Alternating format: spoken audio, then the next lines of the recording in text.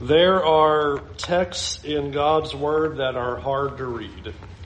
There are definitely texts in God's Word that you would want to skip over. This is probably one of them. There's a lot of places that you can encounter where what you read are horrible, sinful people doing horrible, sinful things. Probably on the top of the chart of horrifying is when you get to the end of the book of Judges and you read Judges 19 through 21 and you're like, wow, what details and horror of what was going on in that city and in that time. Genesis 34 follows along the same track where we have recorded for us a terrible event where sin is compounded by sin and is compounded by sin.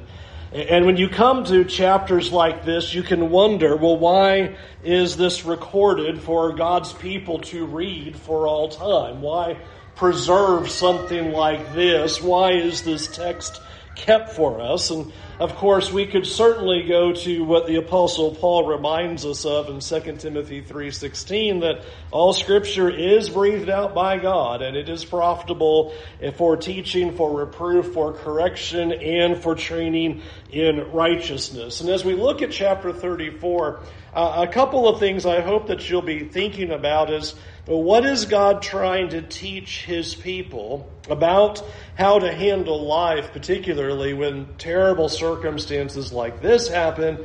And what is God ultimately trying to teach about Himself? And one of the things I'm going to do in this lesson is avoid as much speculation as possible. It was interesting to read various writers' takes on who's in the wrong and why they're in the wrong and who did the misstep and who's to blame. And I'm going to stay out of all of that and just go with, here's what it says, and let's just run with what God reveals for us, and we'll walk that line as we look at this scene. In Genesis chapter 34, these first 7 verses, I think we are fair to describe this sin as this defiling that happened. Chapter 34, verse 1. Now Dinah, the daughter of Leah, whom she had borne to Jacob when she went out to see the women of the land, and when Shechem, the son of Hamor, the Hivite, the prince of the land, saw her, seized her, lay with her, and humiliated her. And his soul was drawn to Dinah, the daughter of Jacob. He loved the young woman and spoke tenderly to her. So Shechem spoke to his father Hamor, saying, "Get me this girl for my wife." Now Jacob heard that he had defiled his daughter Dinah, but his sons were with the livestock in the field. So Jacob held his peace until they came. And Hamor, the father of Shechem, went out to Jacob to speak with him.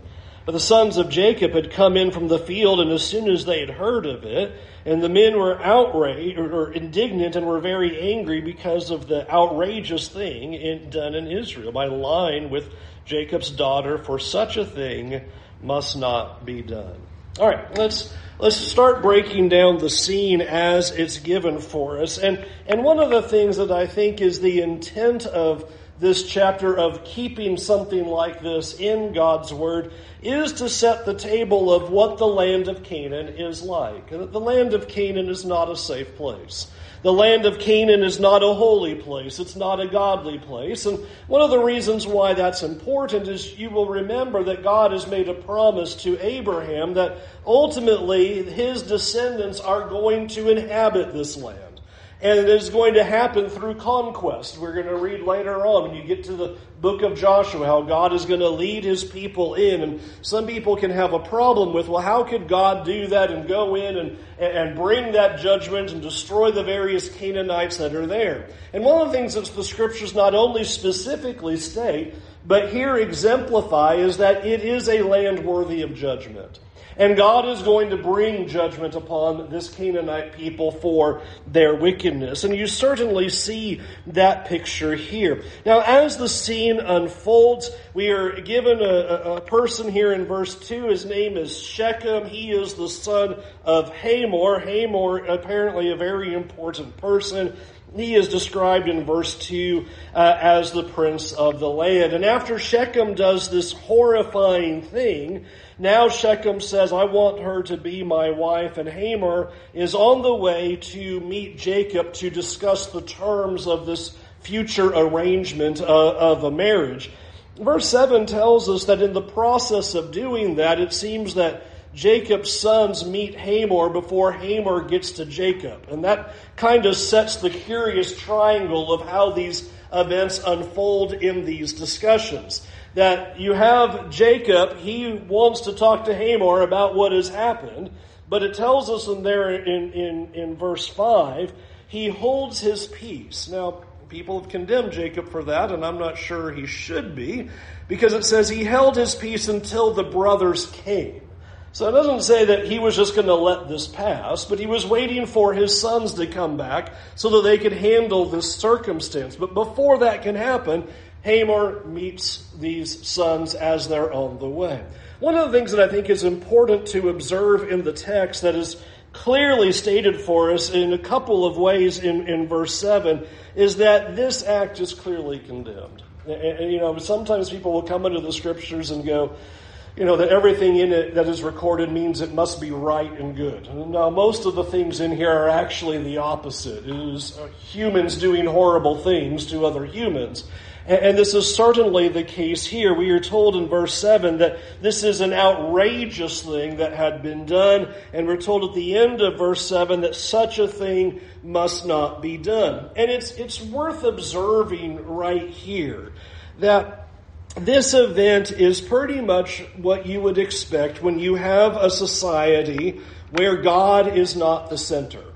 One of the unfortunate things that societies seem to miss is that they think if we remove God and remove morality from the system, then everybody will be on an equal playing field and everybody's going to be in this utopia and do right.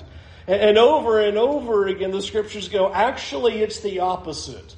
When you take God out of the system, then unfortunately what has the tendency to happen is the strong, the influential, the powerful, the rich, they do whatever they want to do.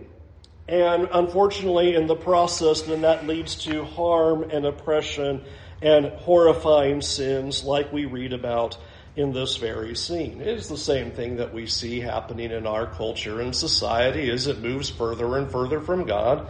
We're going to hear more horrible and horrifying things that people are going to do against other humans because God is no longer the center that puts us all on an equal level. And so when we take that away, it turns into might makes right and whoever has money wins and all of those things.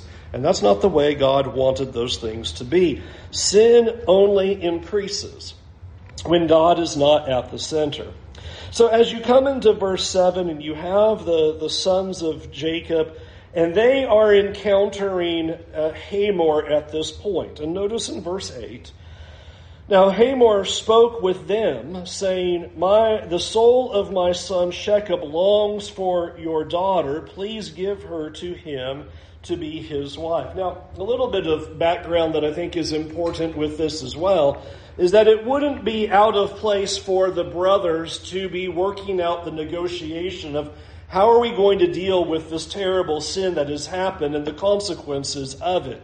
You might think about the Song of Solomon where you have stated in there how the brothers are watchful over their sister and taking care of her and making sure that everything goes well by her. And that's what you see happening here. But Jacob is not here in this discussion. And I think that is important to note. And so Hamor comes to the sons of Jacob here and he says, here's my son who really longs for the daughter here, and so will you give her to him to be his wife?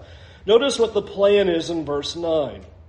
Make marriages with us, give your daughters to us, and take our daughters for yourselves, and you shall dwell with us, and the land shall be open to you. Dwell and trade in it, and get property. And Shechem also said to her father and to her brothers, let me find favor in your eyes, and whatever you say to me, I will give. Ask me for as great of a bride price and a gift that you will, and I will give whatever you say to me. Only give me the young woman to be my wife. Now the sons of Jacob answered Shechem and his father Hamor deceitfully, because he had defiled their sister Dinah. So I want you to get the setup here is they say, we've got a great plan on our hands. Why don't we go ahead, since you have just moved into the land? Remember, Jacob has just finished with dealing with Esau and has now come into Canaan with all of his entourage, with all of his wealth, with all of his servants. And so they look at this and say, here's what we need to do. We need to just get along. And so let's intermarry, let's settle in the land, let's acquire property, let's buy and trade, and we'll just sort all this out, and we'll just become one big happy family with all of this, and we'll just intermarry and intersperse together in the land of Canaan. Not only that, you have Shechem making the offer that I'll pay whatever price is necessary. Now, again, in our ears, that sounds wrong and weird and horrifying, but back in those days, remember, every person of the family was considered extremely important for the work in terms of the land and in terms of taking care of the animals and working in the farm. And so when your daughter got married, they were now going to be working for them, and you were losing essentially a helper. And so what Shechem is saying is, I understand, I'll pay whatever that dowry bride price needs to be for her to be my wife. Verse 13, though, is certainly interesting, because verse 13 says, what the sons of Jacob are going to do is they are going to answer deceitfully. Here's their answer in verse 14. And they said to them, we cannot do this thing, to give our sister to one who is uncircumcised, for that would be a disgrace. Only on this condition will we agree with you, that you will become as we are by every male among you being circumcised. Then we will give our daughters to you, and we will take your daughters to ourselves, and we will dwell with you and become one people. But if you will not listen to us and be circumcised, then we will take our daughter and we will be gone. Their words pleased Hamor and Hamor's son Shechem. And the young man did not delay to do the thing because he delighted in Jacob's daughter. Now he was the most honored of all his father's house. So Hamor and his son Shechem came to the gate of their city and spoke to the men of their city, saying, these men are at peace with us. Let them dwell in the land and trade in it, for behold, the land is large enough for them. Let us take their daughters as wives, and let us give them our daughters. Only on this condition will the men agree to dwell with us and become one people, when every male among us is circumcised as they are circumcised. Will not their livestock and their property and all their animals be ours? Only let us agree with them, and they will dwell with us. And so they all went out to the gate of the city, listened to Hamor and his son Shechem, and every male was circumcised, all who went out to the gate of his city. So you have this plan that is basically hatched up by Jacob's sons, and you're not told exactly what they're going to do, but they basically say, oh yeah, that sounds great for a deal, except for one condition. We can't possibly intermarry with you and become one people if you are uncircumcised. And so you need to be like us and become circumcised, because that would be a disgraceful thing if you don't. And so you have Shechem and Hamor go back, and it's interesting how they propose this in verse 23 and saying, let's go ahead and do this, because if we do, then we will be able to enjoy everything that they have, their land and their animals and all that they have, which reminds us that what we saw earlier, a few chapters in Genesis, how much God had blessed Jacob. That sometimes we think of Jacob walking into Canaan as if he had like 2 nickels to rub together and a couple people with him. That's not how it is. They're looking at this and going, this is a financial advantage to us. We want to go ahead and do this because look at their wealth, look at their people, look at their power, and we want to be a part of that. And thus you see in verse 24, with that, they go ahead and agree to this plan. But what they did not know is what happens in verse 25. On the third day, when they were sore, 2 of the sons of Jacob, Simeon and Levi, Dinah's brothers, took their swords and came against the city while it felt secure, and killed all the males. They killed Hamor and his son Shechem with the sword, and took Dinah out of Shechem's house and went away. And the sons of Jacob came upon the slain and plundered the city because they had defiled their sister. They also took the flocks and the herds, their donkeys, and whatever was in the city and in the field, all of their wealth, all of their little ones and their wives, all that was in their houses, they captured and plundered. And then Jacob said to Simeon and Levi, "You have brought trouble on me by making me stink to the inhabitants of the land, the Canaanites and the Perizzites. My numbers are few, and if they gather themselves against me and attack me, I shall be destroyed, both I and my household." But they said, "Should he treat our sister like a prostitute?" And isn't it interesting that that's the way the scene ends? And so you're left with these hanging questions. All right, so what is the text trying to tell us?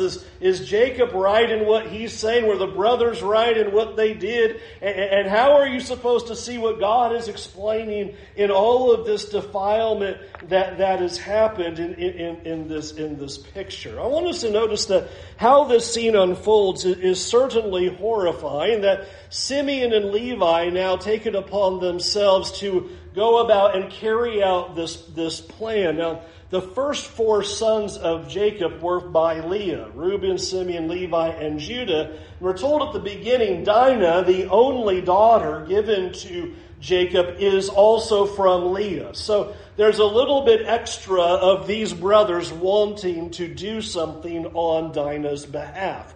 But I want you to notice what it says that they did. In verse 25, it says, they killed all the men.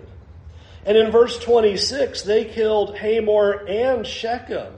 And then we're told a little bit later that they captured the women and the wives and the children in verse 29. And in verse 28, we're told that they take the flocks and the herds and the donkeys and everything that was in the city and also in the field. And then in verse 29, you're told that they took the wealth as well, all the little ones, everything that was in the house, and they captured and plundered everything in all of that.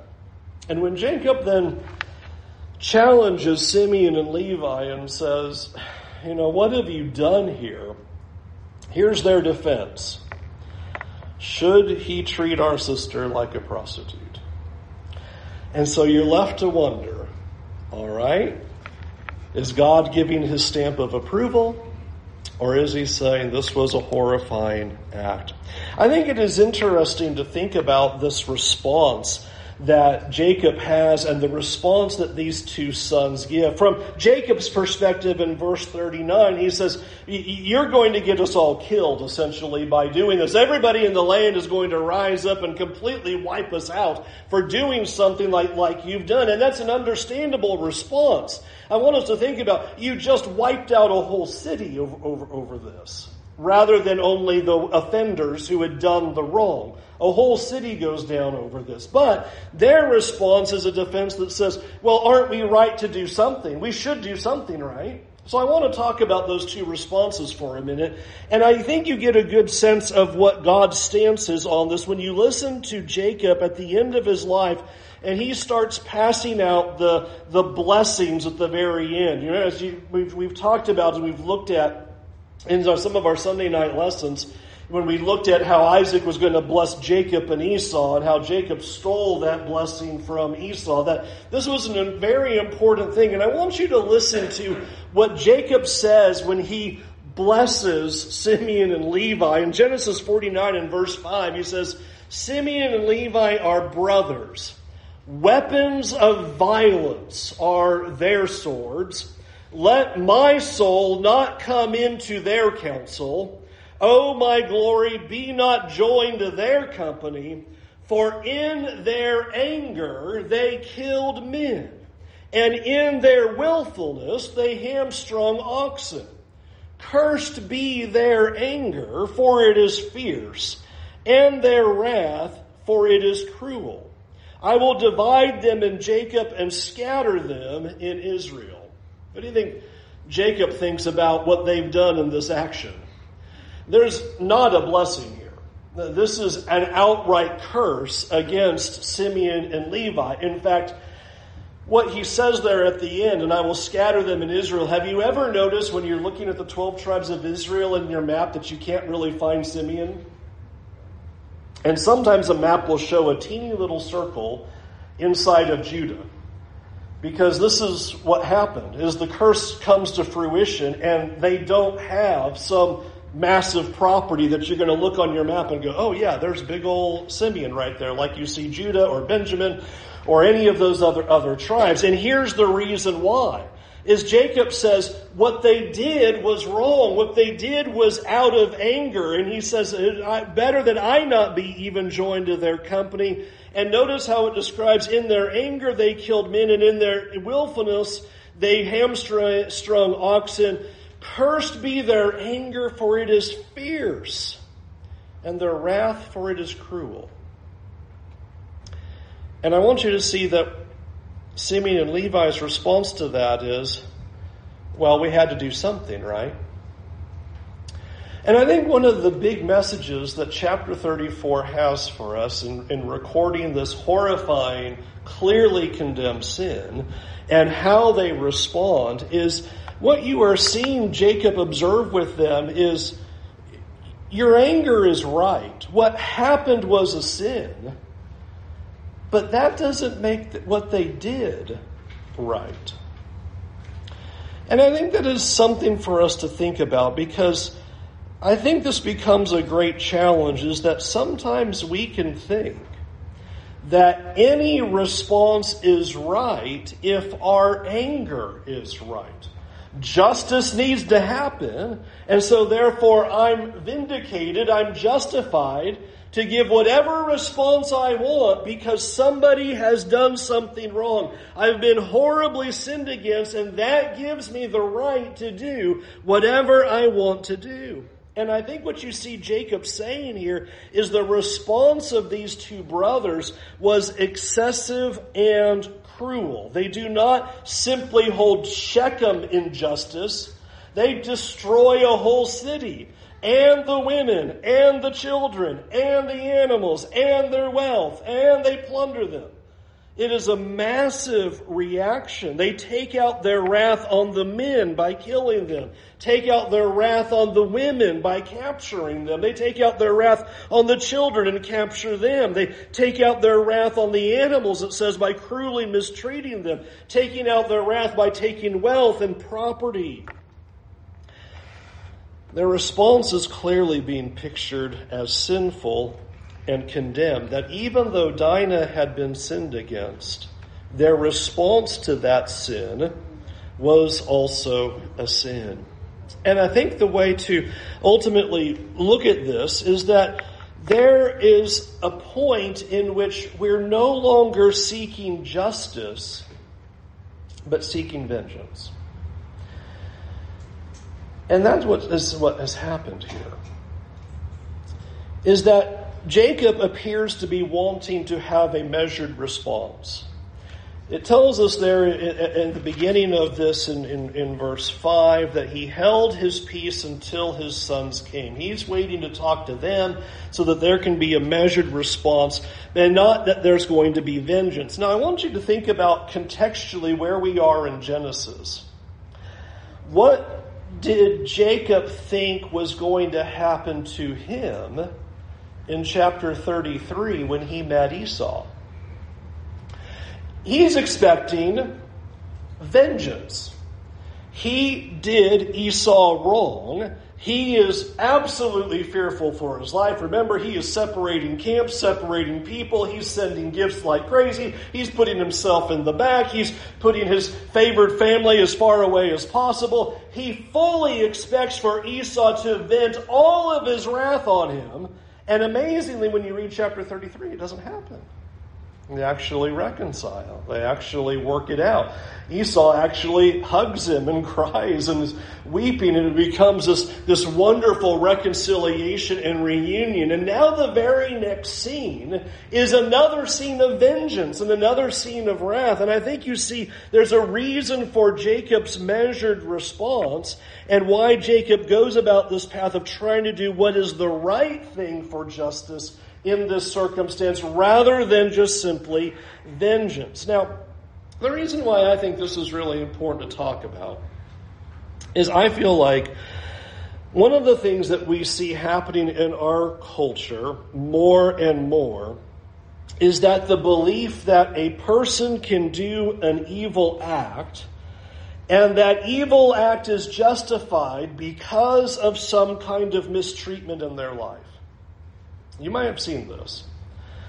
Somebody does some terrible thing, some act of violence, some act of terrorism, some act of shooting or something like that. And what usually unfolds over time is, well, they had something bad happen to them. They were mistreated.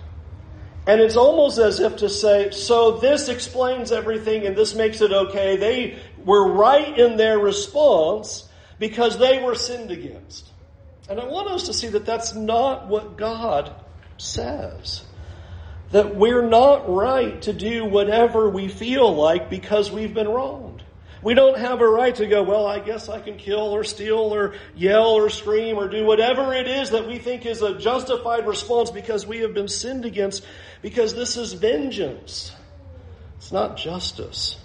And vengeance is always a sin. Now, I want us to think about for a minute what God would have wanted in terms of justice for this terrible chapter and what has happened as we read it. Because we know that God wanted justice. We know that God gave them a system of laws so that certain things would be done, so that there would be a justice that would take place.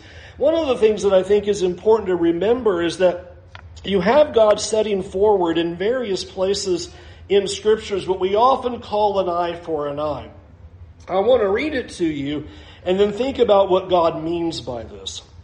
He codifies it in Exodus 21 and verse 23 where God says, "But if there is harm, then you shall pay life for life, eye for eye, tooth for tooth, hand for hand, foot for foot, burn for burn, wound for wound, stripe for stripe." Now, unfortunately, just like in Jesus' day, this has been misused and misapplied, which Jesus had to even talk about. You've heard it was said, an eye for an eye, because what people have done with this is, so if you do something to me, I get to do something back to you. And that's not what the principle is of personal vengeance. That what God was teaching was that a punishment of justice needs to fit the crime. If there's going to be a just reaction, then the punishment is not supposed to be greater than the crime, and the punishment's not supposed to be lesser. That's what eye for an eye means, that the punishment needs to fit the offense, so that whatever is done, when it would be brought before the judges and their system that Moses would be put into place and those determinations and decrees were made, it would be right and fair, and it would not be excessive, and it would not be too little. And I want you to think about, even in our day and time, how many times do we see that problem where you hear about it and you go, wow, that was really excessive. That doesn't seem right. That's not justice because that was like over the top. That was too much. Or the opposite. Somebody does something and you go, that was too lenient. How can that only be a couple of years for what this was? And what God was trying to put forward is that shouldn't happen. It shouldn't be too lenient and it shouldn't be excessive. It should be right down the middle, eye for an eye. And that's what the picture is that God was giving. And I want us to think about chapter 34. And I want you to think about this scene. So God says the punishment needs to fit the crime. Do you think Simeon and Levi did that? I think that is such an interesting thing to think about. Is as much as they bring the defense in verse 31 to say, should he treat our sister like a prostitute? Were all the men of the city worthy of a punishment for what had happened by Shechem and Hamor? And were the women of the city and the children, were they a part of that? This is vengeance. This is why Jacob says, what you have done is going to make me a stink in the land, because you have gone past justice and have moved well into vengeance. Now, one other thought in terms of this picture that's given to us. Sometimes what happens is that justice is not served. And I think sometimes that's the hardest thing to deal with. And I suppose that's where even these boys may be even coming from, is they need to see some form of justice. Something needs to happen. And when we don't see justice, that's when we want to take matters into our hands. That's when I think we are tempted the most to want to respond. Somebody's not going to do something about it, so I need to do something about it. I need to be the one to enact the anger, enact the vengeance. I'm going to be the punisher. I'm going to do something about it. So since we know that the Apostle Paul tells us, don't respond with evil. Don't respond with vengeance. Romans chapter 12, you have the Apostle Paul saying that vengeance belongs to God. He will repay. So what are we supposed to do when justice isn't served? And there's a lot of places I could go, but for the sake of time, I'm going to use a text that we usually use for a number of other things as the answer to that. Listen to Isaiah 9 and verse 6. Here is Isaiah prophesying about what this future king and kingdom will be like. For to us a child is born, to us a son is given, and the government shall be upon his shoulder, and his name shall be called Wonderful Counselor, Mighty God, Everlasting Father, Prince of Peace. Of the increase of his government and of peace there will be no end. And on the throne of David and over his kingdom, to establish it and to uphold it with justice and with righteousness from this time forth and forevermore. The zeal of the Lord of hosts will do it. God promised that in Christ's kingdom, justice and righteousness would ultimately be upheld. And this becomes our great hope, is that there is a day appointed when every single person has to stand before the judgment seat of Christ. And we are told that there is not a single action that is hidden from the sight of God. And those books will be open, and those accounts will be put forward. And God makes a promise that he will bring justice for every single wrong. And that is the hope that the Christian has. Because unfortunately, in most cultures and in most societies, you go, I don't see justice being served. And God says, I will bring justice if justice is not served. But we cannot defile ourselves by having a defiled, sinful response when someone sins against us. One of the hardest things that we can do is to not repay evil for evil.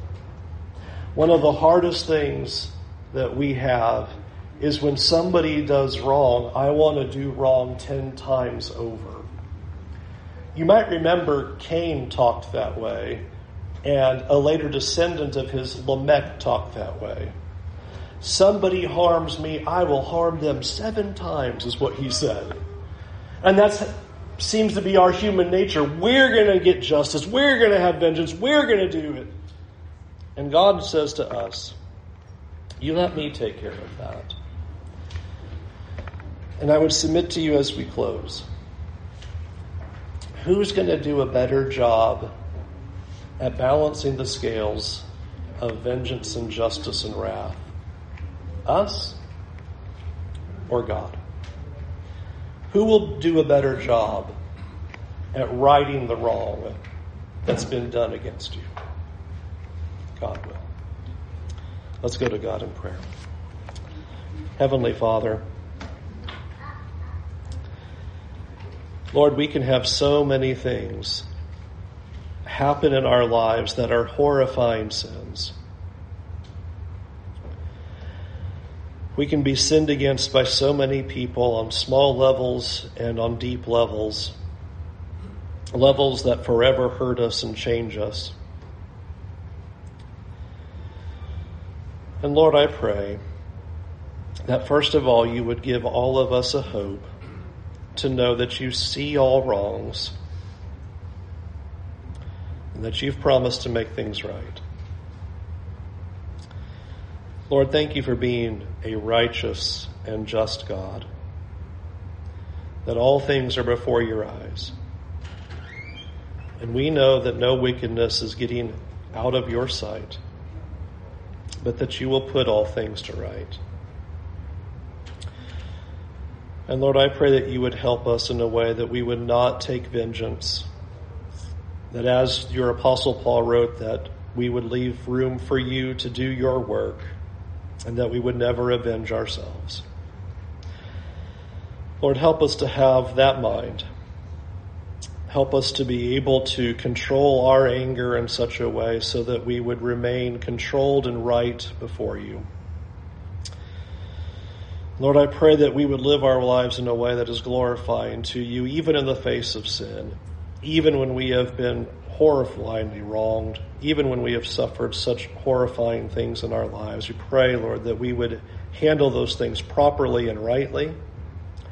And Lord, we pray that there would be justice, not only in the final day, but we pray for justice in our culture and in our society. Lord, we know the reason you have given us governments is that you would protect the innocent and punish the evildoer. And we pray that that would be the case. We pray that governments would uphold what is right and true according to your laws, so that the innocent could look to you and look to the law and find justice in that way. But Lord, even when we don't experience what is right and just, we pray that we would find our comfort in knowing that you will right these things in the final day. In Jesus' name, amen. It's quite a scene that's given to us, but I think an important reminder that it is not up to us to try to right the wrongs of this world, but leave those things to God. We encourage you to turn away from sin this very day, and if we can help you in any way to follow the Lord your God with all of your heart, and any struggles that you have and any difficulties in your life, we would love to help you in that pursuit of walking with God. Would you let us know? You can come forward now while we stand and while we sing.